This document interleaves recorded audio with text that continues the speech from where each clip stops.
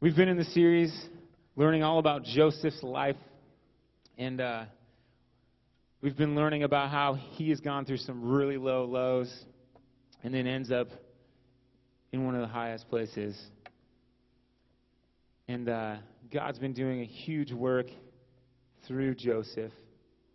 He's been bending him into what he wants him to be.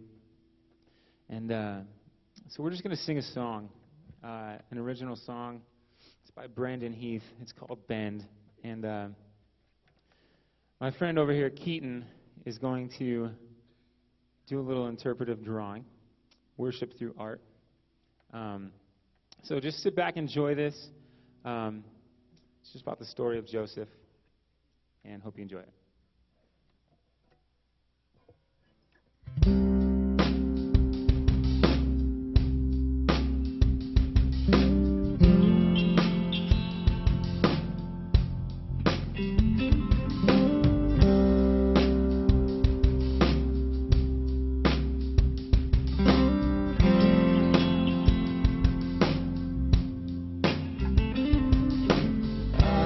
My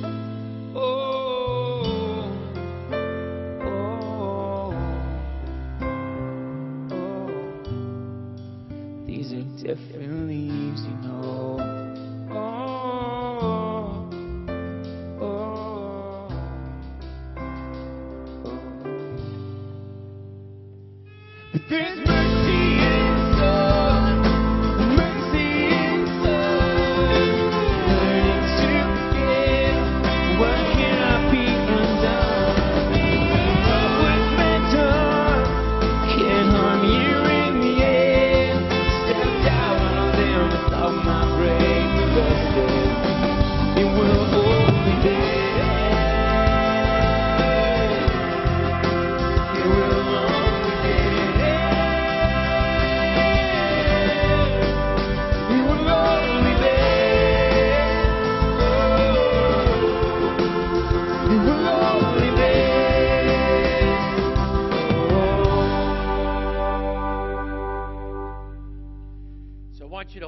your mind that image of a tree that's been bent in adversity. Because we're going to unpack today the opportunities that we have and that God brings us when abuse and loneliness and rejection and all of that stuff that just seems to overwhelm us can actually be those things that bend our character. In 1999, I was wounded to the core of my being. I've been serving in a church for a while, and then suddenly I just wasn't. For the first time in more than a decade, I was no longer Pastor Grant, I was just Grant. For the first time in my life, rumors were circulating about my character in a community that I'd grown to love, and I placed the blame for those rumors squarely at the feet of one individual. I allowed a root of bitterness to grow down deep into my heart, and what I call a carcinoma of the soul just set in the deepest part of me. I allowed terrible, angry, murderous thoughts to creep into my mind as I planned out my revenge. And before you react to the word murderer, just so you know, Scripture says, whatever a man thinks, so is he. So if you've ever whispered under your breath, drop dead, you're a murderer just like me. Congratulations. Well, I just described a little slice of my story and used the word revenge. I promise you, if you're a human being and have a pulse, somebody's face flashed in your mind. Suddenly my story was replaced by your story, and the person who betrayed me was suddenly the person who betrayed you and wounded you and marked your soul and flashed into the center of your mind. And I'm going to ask you to do something huge today. In your outline, there is a blank line under the words, the person who comes to mind when I dream of revenge. And I'm going to challenge you to have the guts to write the name of that person down. Tough work. Maybe it's the parent who never showed up at a single event in your life, and you can still hear their excuses ringing in your ears. Maybe it's the employer who just walked in one day and kicked you to the curb because they had the power and the authority to be able to do that. Maybe it's a brother or a sister who should have had a certain role in your life and they just exchanged it for something else. Maybe it's your ex-wife or your ex-husband who fought you for custody over your kids and did unthinkable things to make you pay for the breakup of your relationship. Maybe you don't even know the name of the person who victimized you, but you can see their face. That's the person I'm talking about. Whoever it is, when I started talking about revenge, their face was never more than a thought away for you. Because they hurt you, and they hurt you bad. And now keep that person in mind as you picture that bent tree, because you're going to need to hold on to that tree for just a couple of seconds, because I'm going to read some words from God that are going to make you cringe, and they're going to go against your natural instinct to want to lash out at the person that hurt you. God said, "Do not take revenge, my friends, but leave room for God's wrath, for it is written, 'It is mine to avenge, says the Lord. I will repay.'" Okay, none of us are going to like this, but this is what God says. According to God, seeking revenge is irreverent. It's not ill-advised. It's not unwise. It's flat out irreverent. And I want you to keep that thought in the forefront of your mind as we enter into the last week of our series called Bent. We've been doing a series studying this young man named Joseph who we met at the age of 17. And this week, Joseph is going to have the moment that we all dream about. He's going to have a moment when the people who hurt him the most are going to come and stand right in front of him, and he's going to have both means and opportunity to seek revenge and take it to them. Don't pretend you haven't dreamed about it. That moment when you had your shot. If you've missed any of the weeks previous, I'm just going to recap very, very quickly. So here's what we've covered so far in the last 6 weeks. We learned that Joseph was his father's favorite son. He didn't ask to be the favorite, he just was. We learned that Joseph had the gift of dreams and the gift of dream interpretation. We learned God spoke to Joseph in dreams. The problem was Joseph used his gift immaturely, and his brothers hated him for it. He had a dream that one day all of his brothers would bow down and worship him. If you tend to share that with your siblings, it doesn't go well for you. It didn't go well for Joseph. Joseph was sold into slavery by his brothers, ends up in Egypt. And we learned that Joseph ran into God in the darkest moments of his life. Over and over, Joseph encountered something hard, and yet the Bible keeps saying, but God was with him. But God was with him. We saw Joseph pay a high price for making a godly decision. He rejected the sexual advance of the wife of his boss. He did the right thing, and he still ended up in jail. And we learned that he wasn't in jail for a little bit of time, not 3 weeks, 3 months. No, we're talking a long time. Joseph was in prison for more than a decade. His character was being bent for somewhere between 11 and 13 years. And last week we saw Joseph had his moment before Pharaoh, and he ended up in charge of everything. He shows up, interprets Pharaoh's dreams, and in an instant he goes from prison to palace. And the amazing thing is this: while he's on that journey, he doesn't forget God. In fact, he keeps embracing God. Some people would say, how in the world does a kid handle that kind of pressure? You know what? It's no big deal for Joseph, because he's just going to act like anybody would act if they were absolutely confident that God was with them. This week we pick up the story where Joseph is managing the economy of Egypt in preparation for a famine. Do you remember Pharaoh's dreams from last week?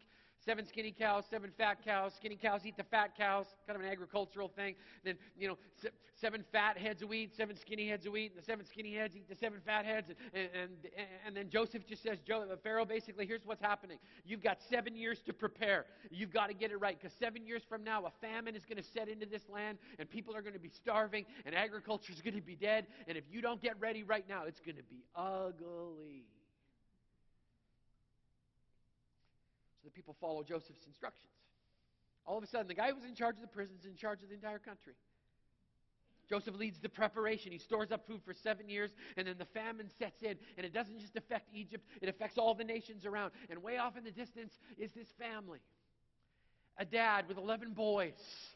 And they're starving. And the dad hears a rumor that there's food in Egypt. So he lines up his kids and says, you guys need to go to Egypt and find food, or we're going to die here. And the Bible says this in verse 6. Now Joseph was the governor of the land, the one who sold grain to all its people. Dum, da, dum, dum, dum. So when Joseph's brothers arrived, they bowed down to him with their faces to the ground. Does anybody remember the first dream? One day, you guys, all these stars, you're going to bow down to me. I'm the big star. All of these sheaves of wheat, all of your sheaves are going to bow down to me because I'm the king of wheat and the biggest star. You know what? His application was wrong, but the dream was right, and it just came true. You can read Genesis 37 if you missed it. Genesis 42, starting in verse 7. As soon as Joseph saw his brothers, he recognized them, but he pretended to be a stranger and spoke harshly to them. You think? He's been storing it up for a long time. Where do you come from, he asked. From the land of Canaan, they replied, to buy food. And although Joseph recognized his brothers, they did not recognize him. And there it is. There's the moment we all dream of. The ones who heard him are right in front of him, and he's got all the power, and he's got means and opportunity. All he needs to say is, no grain, and they're dead. He's got it all. We all dream of that moment. The ones who hurt us, now all of a sudden they need us. And there's a life principle right there. The people who've hurt you most may one day need you. The Bible talks about the principle of sowing and reaping. These brothers sowed murder, and now Joseph has the power to reap what is rightfully his. Or is it? God hadn't even said, revenge is mine. I read you that verse. That comes from Romans. It's quoted from later on in the Old Testament. Joseph doesn't even have these instructions yet, but something deep inside of him just says, revenge does not belong to you. Where does that come from? It comes from somebody who's absolutely confident that God is with him. I mean, I'm sure he argued in his mind, right? But God, you put him right in front of me. You know, revenge is mine, says the Lord, but I'm going to share it with you for about 10 minutes. So get out your hammer and your club and just rain down hell on them. Make them pay. Friends, the parent who once neglected you may one day need you to be their caregiver. The spouse who fought you for your kids may one day need your help. The boss who fired you someday may sit across from you with a resume in their hand and you may have the power to employ them or not. We say it this way in our culture: what goes around comes around. So the question is Joseph going to return evil for evil, or is he going to do what anybody would do if they were absolutely confident that God is with them? I'm going to cover several decades of history in about 90 seconds. Stick with me, okay? If you read the story, it's a little crazy. Joseph has a moment. He actually throws his brothers in prison. You know, hey guys, you're going to go into prison for a little while. I think you're spies. I'd like to introduce you to a friend of mine. He's the warden. I've known him for a long time. Introduce yourselves. Get to know each other. You may be here for a while. And then he ends up setting them free. And then he ends up keeping one brother and then sends the other brothers back with food that Joseph gives them and tells them, you need to go back and bring your littlest brother Benjamin back, because Joseph was really attached to Benjamin. And so they end up going back home again and have this argument with their dad. And they're like, Dad, we need to take Benjamin. He goes, you're not taking Benjamin. I go, yeah, but we left one of the brothers behind. You know, Simeon's still back in Egypt. And Jacob's like, well, you know, life happens, you know. Sorry about that. You know? And they get in this big disagreement, but then a sudden hunger sets in again. So Dad finally gives permission, and they load up Benjamin, and they head back to get more food. And they still don't know that the cranky Egyptian that they're dealing with, the bald guy up at the front, is their brother Joseph. They have no clue. One more time, Joseph gives them food. And then he sends them on their way, and they think, oh, finally we're free of this guy. No idea. Man, that guy needs therapy. Like, somebody help him. And Joseph takes his silver cup and hides it in Benjamin's bag and then sends them off. And these guys think they're free and clear. All of a sudden, here comes Pharaoh's posse, and they line them up and say, we heard you guys stole something. We didn't steal anything. Yes, you did. No, we didn't. They open up a bag, and guess what they find? The cup of the second most powerful man in Egypt. When I read that, I'm just kind of thinking to myself, I wonder how the cupbearer felt when that went missing. You know? That's not going to go well for me. I know what happened the first time, right? It's a crazy story. You should read your Bible. It's good, all right? It's better than HBO. Not that I watched that, okay? All right, so. All right. All through this story, you keep reading that Joseph's emotional. Genesis 45, verse 2. And he, meaning Joseph, wept so loudly the Egyptians heard him, and Pharaoh's household heard about it. I mean, he's crying. He's hurting. Every time he has an encounter with this little Hebrew family, the guys in the royal court are just like, what's up with Joseph? And we learn another life principle. The pain of betrayal is real, and it has to be dealt with in a way that acknowledges that God is with you. You know, nowhere in Scripture does it say that we're supposed to just forget the pain. It's not biblical. We have to deal with the pain. If you want to heal, you have to go back through the pain and allow God to heal it. That's why we pursue wholeness through recovery at Christ the King, because we have an undeniable conviction that says God actually wants to heal his kids. Finally, the pain of withholding his identity is so great, Joseph can't take it anymore. Genesis chapter 45, starting at verse 4. Then Joseph said to his brothers, come close to me. Just be in the moment, right? It's like, I'm not going close to him. You go close to him. Come on, Judah, get up there, right? You're in charge. When they had done so, he said, I'm your brother Joseph, the one you sold into Egypt. Hey. Joe, you look good. You know, you're rocking that bulb thing. That's good. You know, you got the Pharaoh thing going on there. That's great. You're alive. That's awesome. We're dead. And then he says, and now do not be distressed. Easy for you to say, right? You've got all the power. Don't be distressed, and don't be angry with yourselves for selling me here. Yeah, you know that little selling thing? You know, I put a price tag on me, stuck me on a shelf, got bought. Yeah, just forget that. We're good. Wow.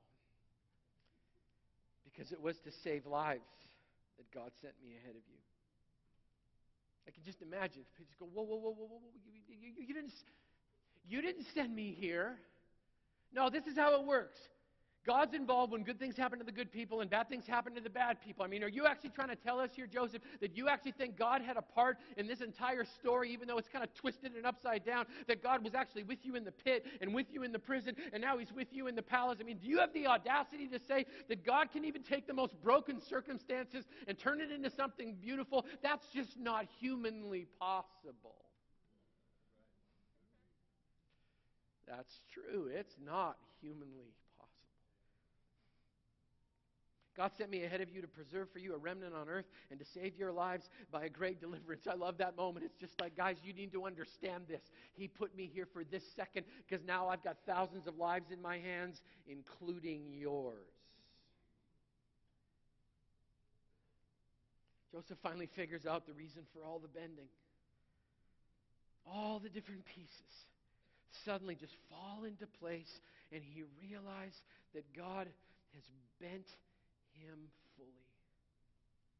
You know, we learn another life principle there. God's purpose is better seen with a wide-angle lens. We get so myopic about God's plans. We have such limited tunnel vision when it comes to our perspective. And we just forget that just because God is silent doesn't mean he's absent. Joseph knows all of a sudden the rape accusation and the prison and all the stuff that he went through and the dream interpretation were suddenly all converging into this one moment when suddenly it all makes sense because he's now in charge of all of these lives. The Bible tells us he's reunited with his brothers. And instead of exacting revenge, Joseph does the unthinkable. He just does what anybody would do if they were absolutely convinced that God is with them. The Bible says that Joseph is actually reunited with his father. He actually moves the brothers who sold him into slavery a little closer so that he can look after them, so that he can care for them, so that they do not starve. And years later, Joseph's dad actually passes away, and the brothers start freaking out because they start thinking, okay, now that dad's gone, Joseph's going to get even. He's going to exact his revenge. And they actually do this little weird passive-aggressive thing with Joseph, and he ends up calling them to stand before him one more time. And these are his words as he stands in front of them one more time with all of the power and all of the control and all of the ability to unleash revenge against them.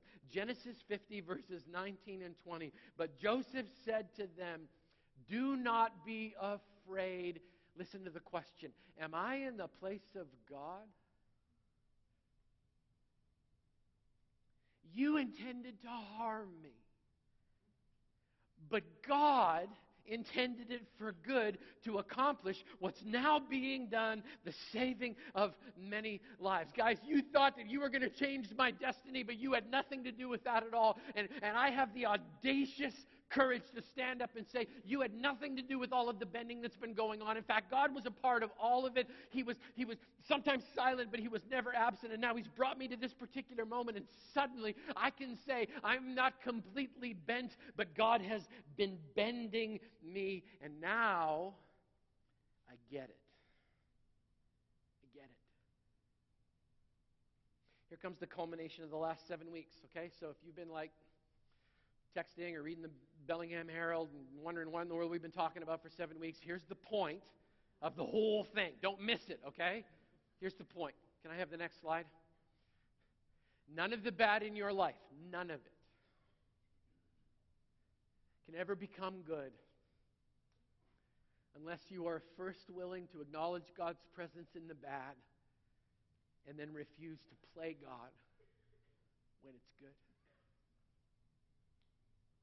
None of the bad stuff in your life can ever be transformed until you're first willing to acknowledge that God was there, even though it was painful and horrific. And you may have even asked the question, where in the world is God? When you acknowledge God's presence in the bad, and then God will allow that bad stuff to actually become good stuff in your life when you refuse to play God when it actually turns the corner. So I told you at the beginning of the message a little piece of my story. I allowed my desire for revenge to consume me to the point where I was in a spiritual prison. But just like with Joseph, God kept showing up. Drove me nuts. Just wanted him to leave me alone. He bent me and He shaped me. And then I showed up at a church called Christ the King. And I went to something called 12 Steps, which I thought was for alcoholics and drug addicts. And guess what I found out? It's for pastors. And I got to step number 9 where it talks about making amends. And I'm like, I had so much anger in me, I wouldn't even write the guy's name down on a piece of paper. And my 12-step sponsor, John Havlin, called me out. And he said, Grant, it's not about their side of the street, it's about yours. You need to clean your side of the street, bro. Doesn't matter what kind of response you get. It's about you cleaning. You got to clean your side. That's what God wants you to do. You need to act like anybody would act. If they were absolutely confident that God was with them. So I ended up doing the thing I never thought I would do. I ended up picking up a phone and inviting this guy to come and sit in a coffee shop with me across the table from me. And I told him, I didn't come here to get anything from you. I came here to ask for your forgiveness. Because I've thought terrible things about you. I've wished harm on you. I wanted you to pay. And I need you to forgive me because I ended up building a prison around myself and I want to get out. I need you to forgive me. Now, it doesn't always work this way. What was amazing that day was actually forgiveness flowed in both directions. And we were actually reconciled. And we are now friends today. Is it all forgiven and forgotten? No, because we're human beings. But two brothers can actually sit across from each other and say, I care about you. I want God's best for you. And it doesn't always work that way, but I want to refocus on what John told me. It's about cleaning your side of the street. Because when you clean your side of the street, you're saying, God, bend me. Make me more like you. Okay, don't miss this parallel with our last life principle. Because I know some of you like now, you're just like, no. You don't know what that person did. Final life principle. God forgave us when we didn't deserve it. When we forgive, we're simply acting in a way that shows that we are confident that God's with us. Let's make sure we're clear on this, okay? Forgiving's not forgetting. Forgiving's not condoning. Forgiving's not minimizing. Forgiving's not pretending that it didn't happen. Forgiving is simply choosing to not play God, but instead to choose to imitate God. Did you get that? It's like, I'm not going to play God anymore. Revenge belongs to God. I'm going to take my hands off of it. I'm going to choose instead to imitate God who forgave us. So let's go back to the person on your line, okay? There they are, right? There's the face. Did they hurt you? Yes, they did. Are you angry? Yes, you are. There they are. And as they stand in the middle of your mind and you've got a decision to make, I've got a question for you. How would your life be different? If you were absolutely confident and convinced that even while the person who hurt you the most is standing right in front of you, how would your life be different if you chose in that moment to act as anybody would act if God was with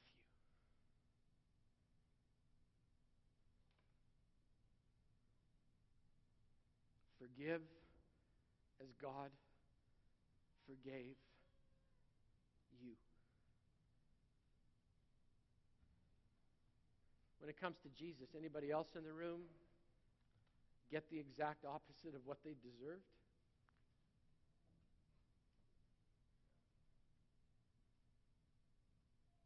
A couple of months ago, I introduced a nice big fat theological term so that everybody could think we're way smarter than we actually are. Anybody remember narcissistic eisegesis? That's when we become the hero of every Bible story. My greatest fear today is that you're going to walk out of here going, I get it, Grant. Be a Joseph. I just got to forgive. That's all good, you know. And God's going to somehow exalt me to the highest place, and I'm going to end up with a corner office on Wall Street, and it's going to be all good. Someday God's going to bring the people that have hurt me most right in front of me, and I'm going to have an opportunity. I'm going to go, it's all good. We're fine. That's my greatest fear, that's what you're going to walk out of here with. Because of this simple truth from Scripture. When it comes to the story of Joseph, we're not Joseph.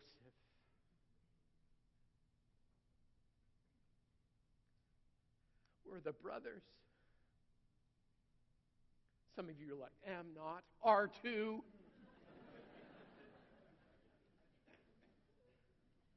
Think about it. I took God the Father's kid, His Son, and my coat of evil colors, everything I've ever done wrong, and I have a checkered past. I wrapped it around His perfect life. And I sold Him into the slavery of my own sin, and He did it willingly. He wrapped that coat around Himself. He gave His life on a cross. For 3 days it looked like He lost. But 3 days later, He rose again triumphantly. He beat death once and for all. It's the same story of Joseph. At the end, God wins. He wins.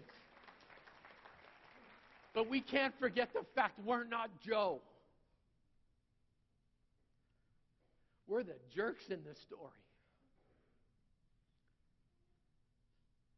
And when God the Father had an opportunity to exact His revenge against Grant Fishbook, He gave him exactly the opposite of what he deserved. When I stood before Him with nowhere to turn, starving spiritually, God the Father looked right into my eyes and said, I forgive you. I forgive you. You're not Joe, and you never will be. You're not even going to get to play God. But for the rest of your life, I'm calling you, little man, to imitate God. And extend to those who've hurt you exactly the same thing that God extended to those who hurt Him.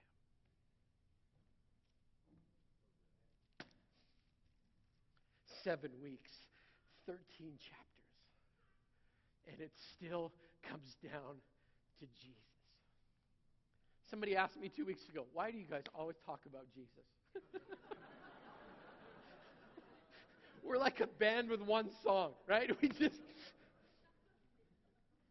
think He shows up in the Old Testament. Wait till we get to Colossians next week. Oh my goodness. I'm going to spontaneously combust right in front of you.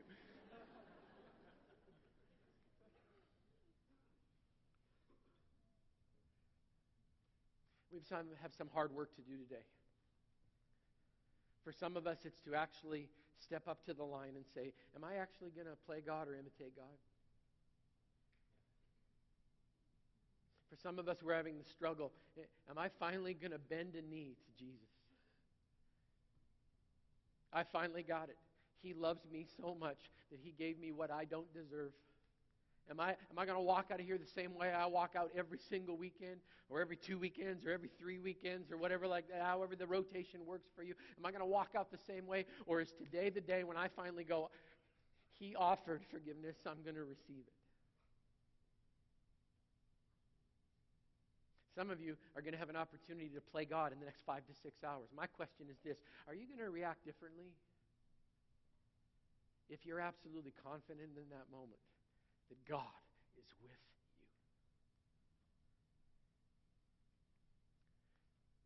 My friends, the work's not done in church. The work's done in your life. I don't know what I'm going to face this week. I have no idea. But I know this. I may have been bent, but I'm not broken. I may have smoldered, but I'm not burned out. I am absolutely confident that God is with me. May you have that confidence as well. Let's pray together as we close.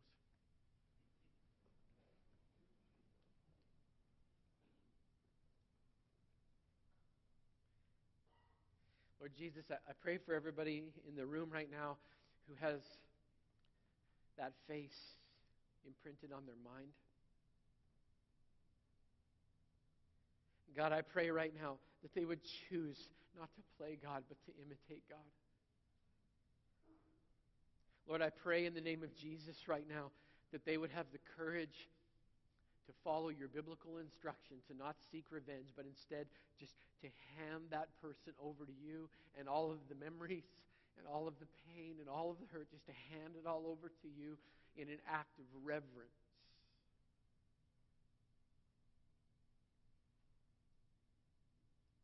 God, it doesn't make the pain disappear instantaneously, but I thank you for opportunities when we get an opportunity not to play you, but to imitate you. God, I pray for all of my brothers and sisters who've been struggling because they feel like they relate to Joseph in the pit and they relate to him in the prison, but now that he's in the palace, he just seems untouchable. God, I pray that these words would keep ringing through their ears. But God was with him. Lord, I pray for every one of my brothers and sisters, myself included, who are going to have a moment sometime this week and we're going to have to make a decision. I pray that the question that would pop into the back of our mind would be, how would I react or respond in this moment if I was absolutely confident that God was with me? Lord, I pray for those who are here who do not have a personal relationship with Jesus. And I pray today, right now, they would just have an understanding in their heart and in their mind that their sin separates them from God, but that God went to such extreme lengths to build a bridge to them, that He was willing to send His Son to die on a cross and be raised 3 days later to defeat sin and death once and for all, just so God could give to them what they don't deserve. I pray right now, God, that those in the room who do not know Jesus Christ as Savior would confess with their mouth and believe in their heart that Jesus was exactly who He said He was, that He died on a cross to save their sin, that He triumphed over death 3 days later, and that He desperately wants to welcome them into His family so that they can know He is with us. So, Lord, I pray for those who may not know Christ. I pray right now they would just simply pray, Jesus, I give my heart to you. Thank you for giving me what I don't deserve.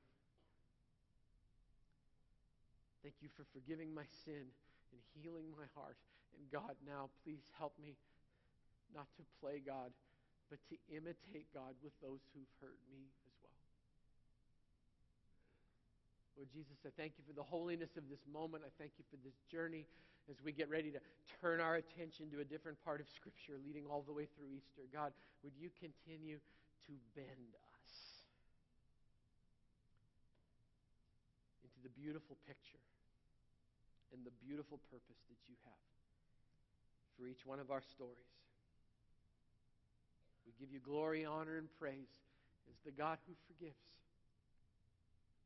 the God of Joseph, and the God of Christ the King Church. And we pray these things in your precious name. And all the brothers agreed together and said, Amen. Amen.